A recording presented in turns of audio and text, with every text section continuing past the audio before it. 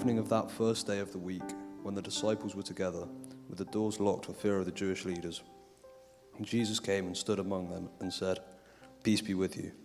After he said this, he showed them his hands and side. The disciples were overjoyed when they saw the Lord. Again Jesus said, "Peace be with you. As the Father has sent me, I am sending you." And with that he breathed on them and said, "Receive the Holy Spirit. If you forgive anyone's sins, their sins are forgiven. If you do not forgive them, they are not forgiven." Now Thomas, also known as Didymus, one of the 12, was not with the disciples when Jesus came. So the other disciples told him, "We have seen the Lord." But he said to them, "Unless I see the nail marks in his hands, and put my finger where the nails were, and put my hand into his side, I will not believe." A week later, his disciples were in the house again, and Thomas was with them. Though the doors were locked, Jesus came and stood among them and said, "Peace be with you." Then he said to Thomas, "Put your fingers here, see my hands, reach out your hand and put it into my side. Stop doubting and believe." Thomas said to him, "My Lord and my God." Then Jesus told him, "Because you have seen me, you have believed. Blessed are those who have not seen and yet have believed." Jesus performed many other signs in the presence of his disciples, which are not recorded in this book. But these are written that you may believe that Jesus is the Messiah, the Son of God, and that by believing you may have life in his name. Yeah, we've had a couple of weeks off looking at John, but we're back. We've gone through nearly the whole book now. And as you heard Joel read, our passage this morning starts with a group of guys locked in a room in fear. That's probably not an experience many of us have had, or at least I hope not. But perhaps we can all relate to fear holding us back. Fear can kind of lock us into a situation. That feeling of fear can make it feel like we're locked up, afraid to step out. Fear can hold us back. You know, I nearly didn't get married because of fear. Not actually my fear, but Jess's fear. Because back in 2003, my family went on a skiing holiday, and so I invited Jess along, and I thought, what an amazing place to propose. What a beautiful, romantic setting on those snowy slopes. So we went up to the top of the first slope, and I skied down, and I looked around, and Jess was still at the top of the slope. Paralyzed by fear, she just stood there, and I had to kind of talk her down and shout encouragement to get her to come down. So we did that. So next slope, same thing happens again. And that ring stayed firmly in my pocket because that just wasn't the romantic setting I'd hoped, because fear was kind of ruling that situation. Obviously, needless to say, I found a better situation to propose, and it all worked out all right in the end. But fear can hold us back, can't it? Maybe it's fear of what others might think of us. Maybe it's fear of what the future might hold. Maybe it's fear even of our past catching up with us. All those fears can lock us up and hold us back. And these men in this room were kind of experiencing some of those fears. But in this short section of the Bible that Joel read to us, we're going to see what a difference meeting the risen Jesus makes to all those fears. So yeah, let's have a look at what's happening in this passage then. These 10 men, these followers of Jesus, are stood there in that room on a Sunday evening. You can imagine them looking at each other. The door locked shut. That room might even have been the same room where just a few days earlier they shared a last meal with Jesus. And how much they'd been through in that weekend since that evening. Judas, one of their own, one of their friends, had sold Jesus out to those that were trying to kill him. And he'd left their group. But now, as they looked round that room, that locked room, it wasn't the Judas missing that really hit them in their stomach. It was the fact that Jesus wasn't there. You know, they'd followed him for years. They'd seen him do amazing miracles. They'd seen him teach amazing things. They'd been sure he was going to lead them to victory. And now he was dead. Crucified with common criminals by the authorities. And now here they were, back in that room with the door locked, wondering, would it be them next? Would the authorities come for them?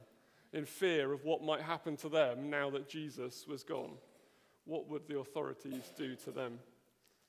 You know, I wonder if also in their minds was the memories of how they'd behaved over that weekend. You know, how quick they had been to abandon Jesus. Some had even, just a day before, denied they even knew him. You know, their memories of those years they spent with him must have been coloured now by their shame of denying him. Now, there had been reports earlier in the evening that some of the women had seen Jesus risen from the dead, that he was actually alive again. And a couple of the disciples had even seen his empty tomb, and they believe he's alive too. But for now, as a group, here they are in fear, with the shame of their actions present in their memory and locked in fear because of what might happen in the future. But then everything changes. Have a look at verse 19. It says they were locked in that room, and Jesus came and stood among them. Those locked doors were a barrier for the enemies, but they were no match for Jesus. He came and stood among them. What happened there changed everything for those guys. And even 2,000 years later, it can change everything for you here this morning. We're going to see that the risen Jesus brings peace and purpose for these fearful men and for the fearful now. That the risen Jesus brings peace and proof for the doubter, and that the risen Jesus can bring life to me and you. So let's reread verses 19 and 20 as we see the risen Jesus bringing peace and purpose to the fearful. So verse 19. On the evening of the first day of the week, when the disciples were together with the doors locked for fear of the Jewish leaders, Jesus came and stood among them and said, "Peace be with you." After he had said this, he showed them his hands and side. The disciples were overjoyed when they saw the Lord. See, their feelings have been transformed in a moment, haven't they? They've gone from fear to joy, from being locked in fear to being overjoyed. And what made the change? Well, what they saw with their very own eyes, that even these rumors they'd heard were true. That Jesus Christ, their closest friend, who they'd seen painfully die in front of their very eyes, now stood there among them, alive. He was different somehow. He could get through locked doors, for one thing, but he was the same. You know, he still bore those scars they'd seen him get. He was really physically there among them.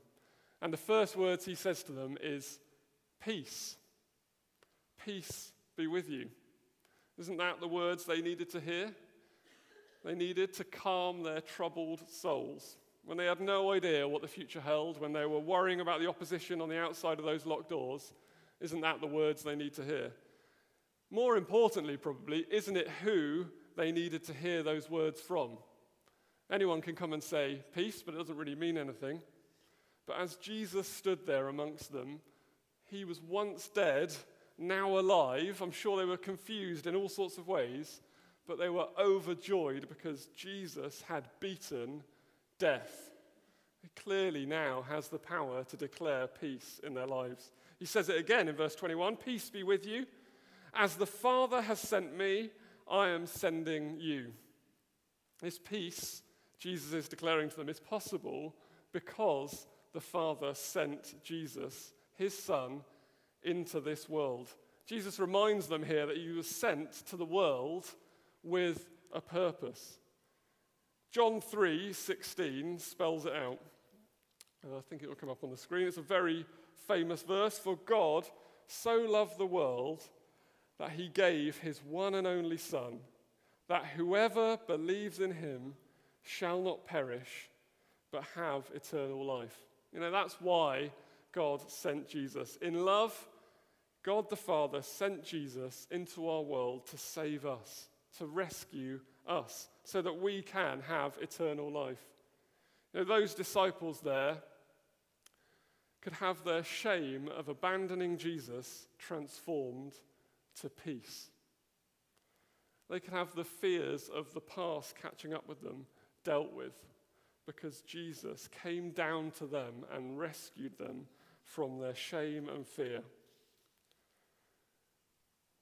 You know, this encounter with the risen Jesus showed the disciples that he was alive, that he is the one who can beat even death, and he can deal with our deepest fears. And it shows us too that Jesus draws near to the fearful and the shamed, to the sinners and the sufferers. Jesus wants to draw near even to you this morning. Jesus wants to say those words to you. Peace be with you.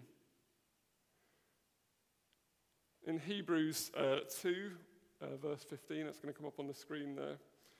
It says that because when Jesus died on the cross, he broke the power of death and rose again, he is able to free those who all their lives were held in slavery by their fear of death. You know, we see the disciples here transformed from fear of death to joy as their Savior broke the power of death. And Jesus wants to free you from that fear too. Jesus wants to draw alongside you. I don't know where your fears lie this morning. Maybe it's fear of opposition like the disciples. Maybe it's even fear of death. Listen to the words of the risen Jesus who has beaten death. Peace be with you.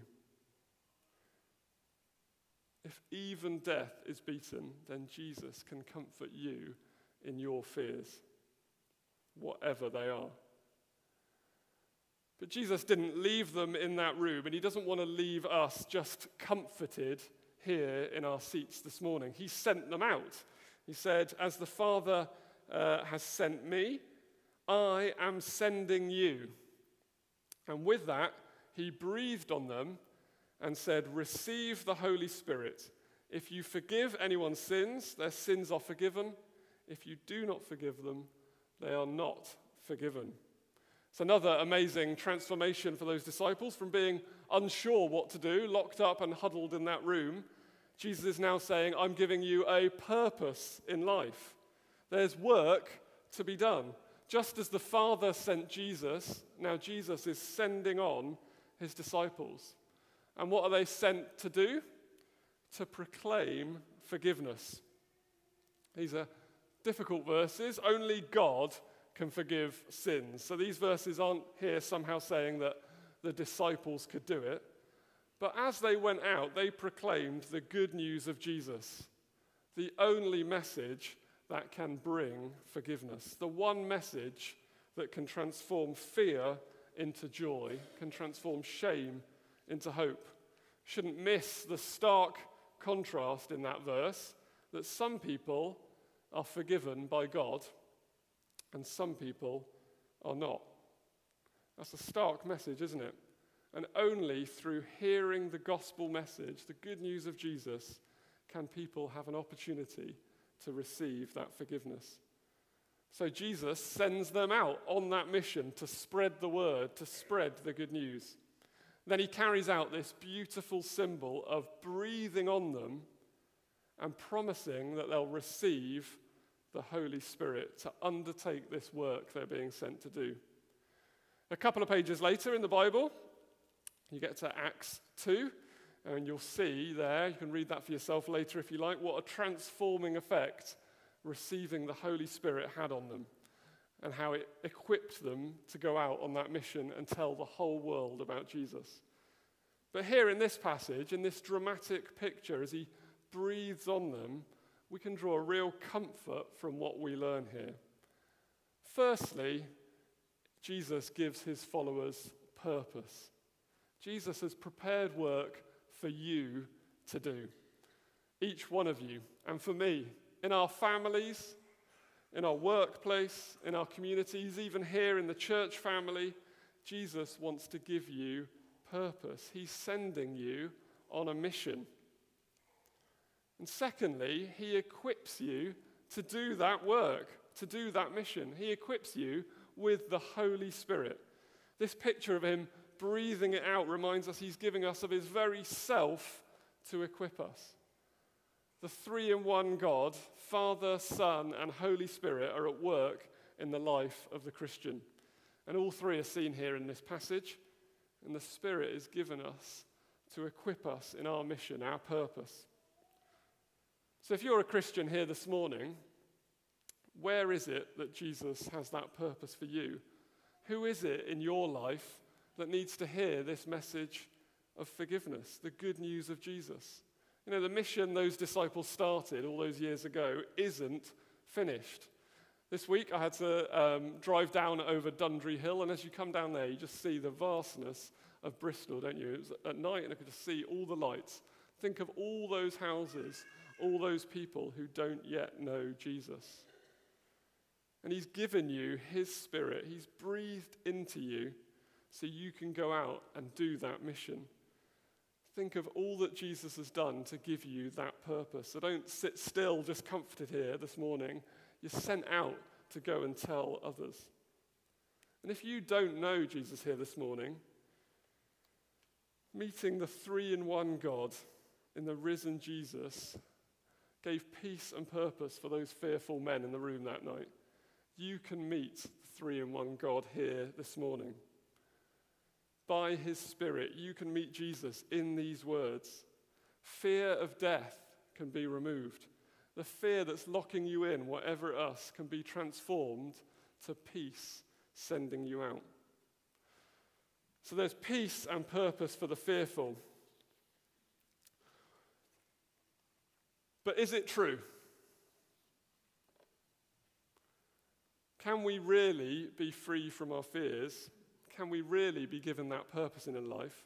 It all hinges on, did Jesus really die and rise again? Is it really true? Verse 24 to 29 wants to see us to see that this isn't a made-up story. It really is true. As we see, there's peace and proof for the doubter. Because on that first Sunday, there's someone who wasn't there. Thomas, we don't know where he was, but he missed out on the whole thing. So as soon as the disciples see him next, you can imagine what their first topic of conversation was. In fact, we don't have to imagine, because verse 25 says, "So the other disciples told him, 'We have seen the Lord.'"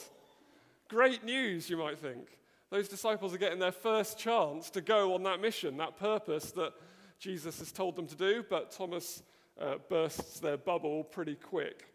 He says to them in verse 25, he said to them, "Unless I see the nail marks in his hands where he was crucified, and put my finger where the nails were, and put my hand in his side where the spear went into him that night he was crucified, I will not believe."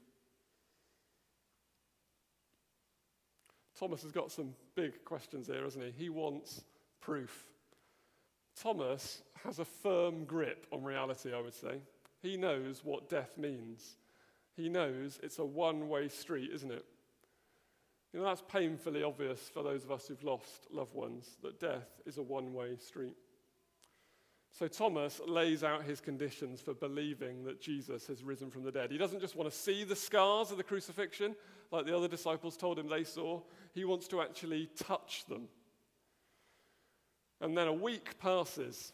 We get to the next Sunday. We can only imagine the conversations that happened in that week, but Thomas is still there meeting with those other disciples on that next Sunday evening. I think we can take from that Thomas is still questioning. He hasn't given up. He doesn't believe, but he's putting himself amongst that group. So the next Sunday, the disciples are all in that house again, all in that same room, this time with Thomas, and the doors are locked again, and again, Jesus appears among them. What will Jesus do? How will he deal with Thomas? He's the risen Lord, the almighty, sovereign God. Will he rebuke Thomas? Will he tell him off for his lack of faith? Will he make him a kind of example, a teaching point to say, well, see, this is what happens to those who don't believe? He doesn't do any of those things, does he? He draws near to Thomas. Jesus clearly knows the thoughts and conversations that Thomas has been having. And he simply says to him, "Peace be with you. Put your finger here. Reach out your hand. Put it into my side. Stop doubting and believe." Jesus draws near to Thomas in his doubts, in his lack of faith, and he responds with peace and an amazingly gracious proof of who he was. You know, Jesus wants to draw near to you in your questions too. Maybe you're like Thomas here this morning. You're amongst people who do believe in Jesus. You're here every week maybe, but you're not really sure. This stuff seems almost too good to be true. Well, Jesus wants to draw near to you by his Spirit. You might have a million questions, and that is fine. Do you see that Jesus didn't feel threatened by Thomas's hesitancy? It didn't put Jesus on the back foot. He's not delicate. He can handle our questions.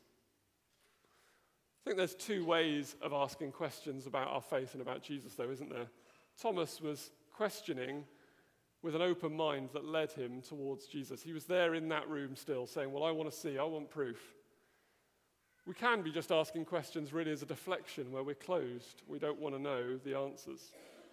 So if you're asking questions, if there are doubts in your mind, are you open to hearing the answers to your questions?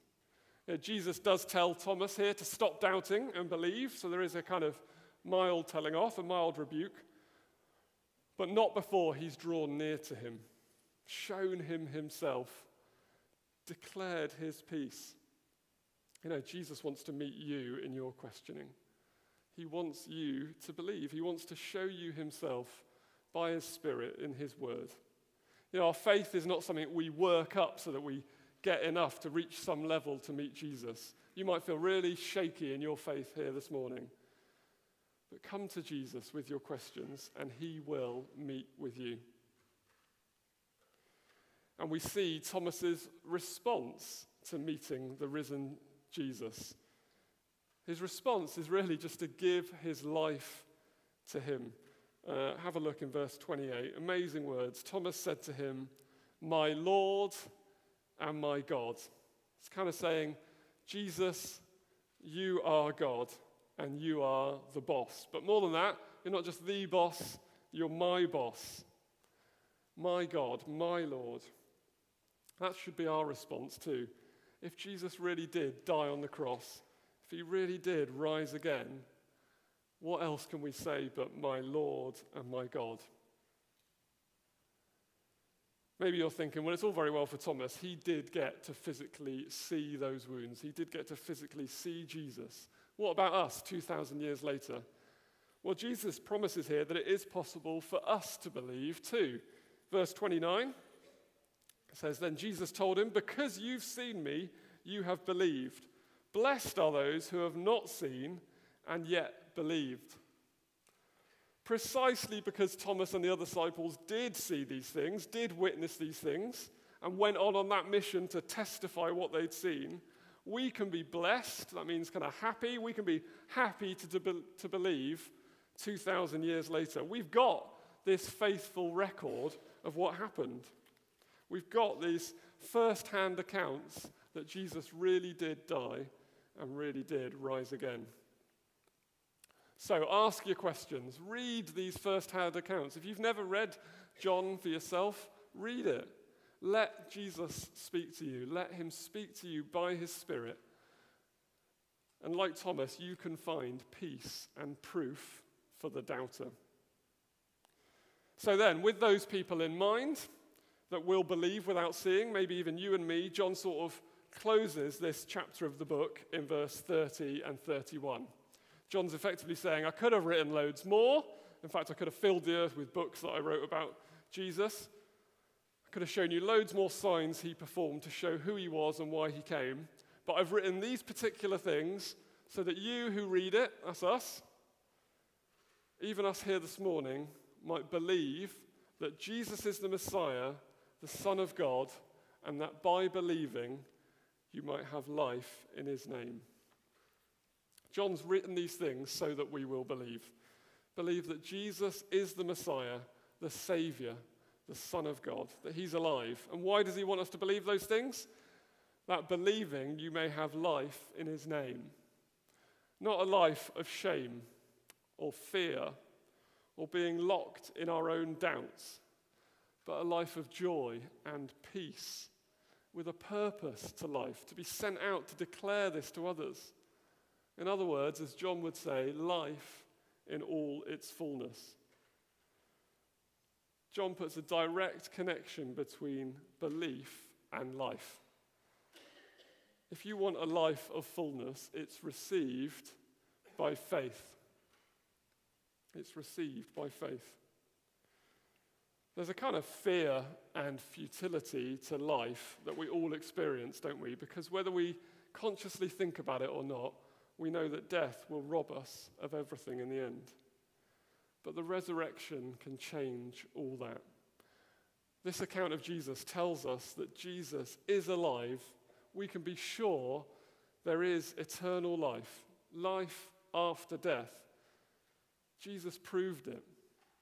And the purpose of Jesus' death was that you might join him in that life. Death is a consequence of sin. Right from the very first people that sinned in this world, death and decay entered into the world. And each of us sin.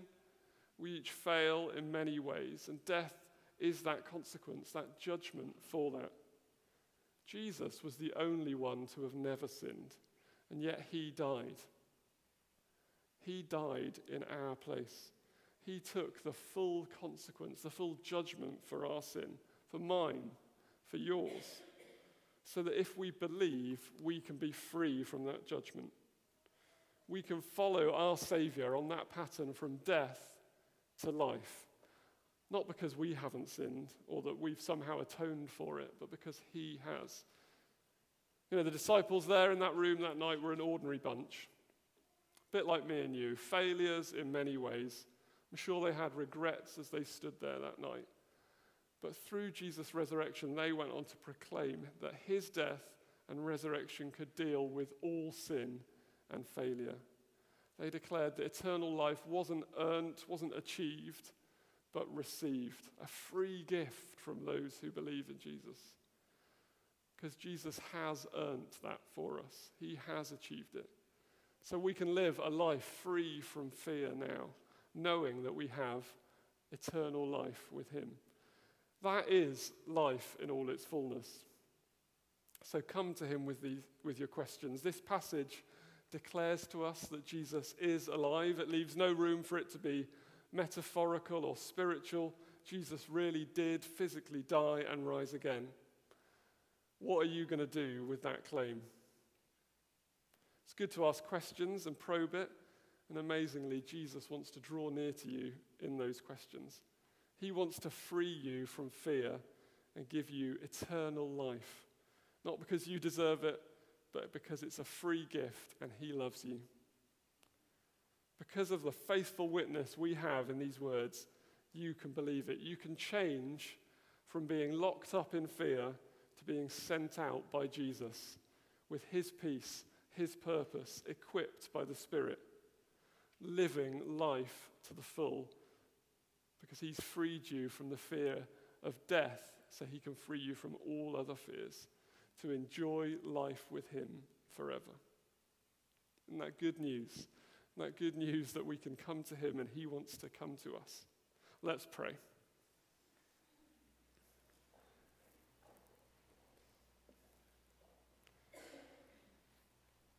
Father God, we thank you for sending Jesus to rescue us, to die in our place, to take us from a life of fear and futility to a life with peace and purpose. Lord, we thank you that in your word we have this faithful witness of what happened. Lord, we thank you that it answers so many of our questions. Lord, we thank you that you've given us this evidence of your resurrection. Lord Jesus, for all you've done for us, what can we say except my Lord and my God? Lord, we thank you, we worship you, we give our lives to you. You are our only hope in life and in death. Amen.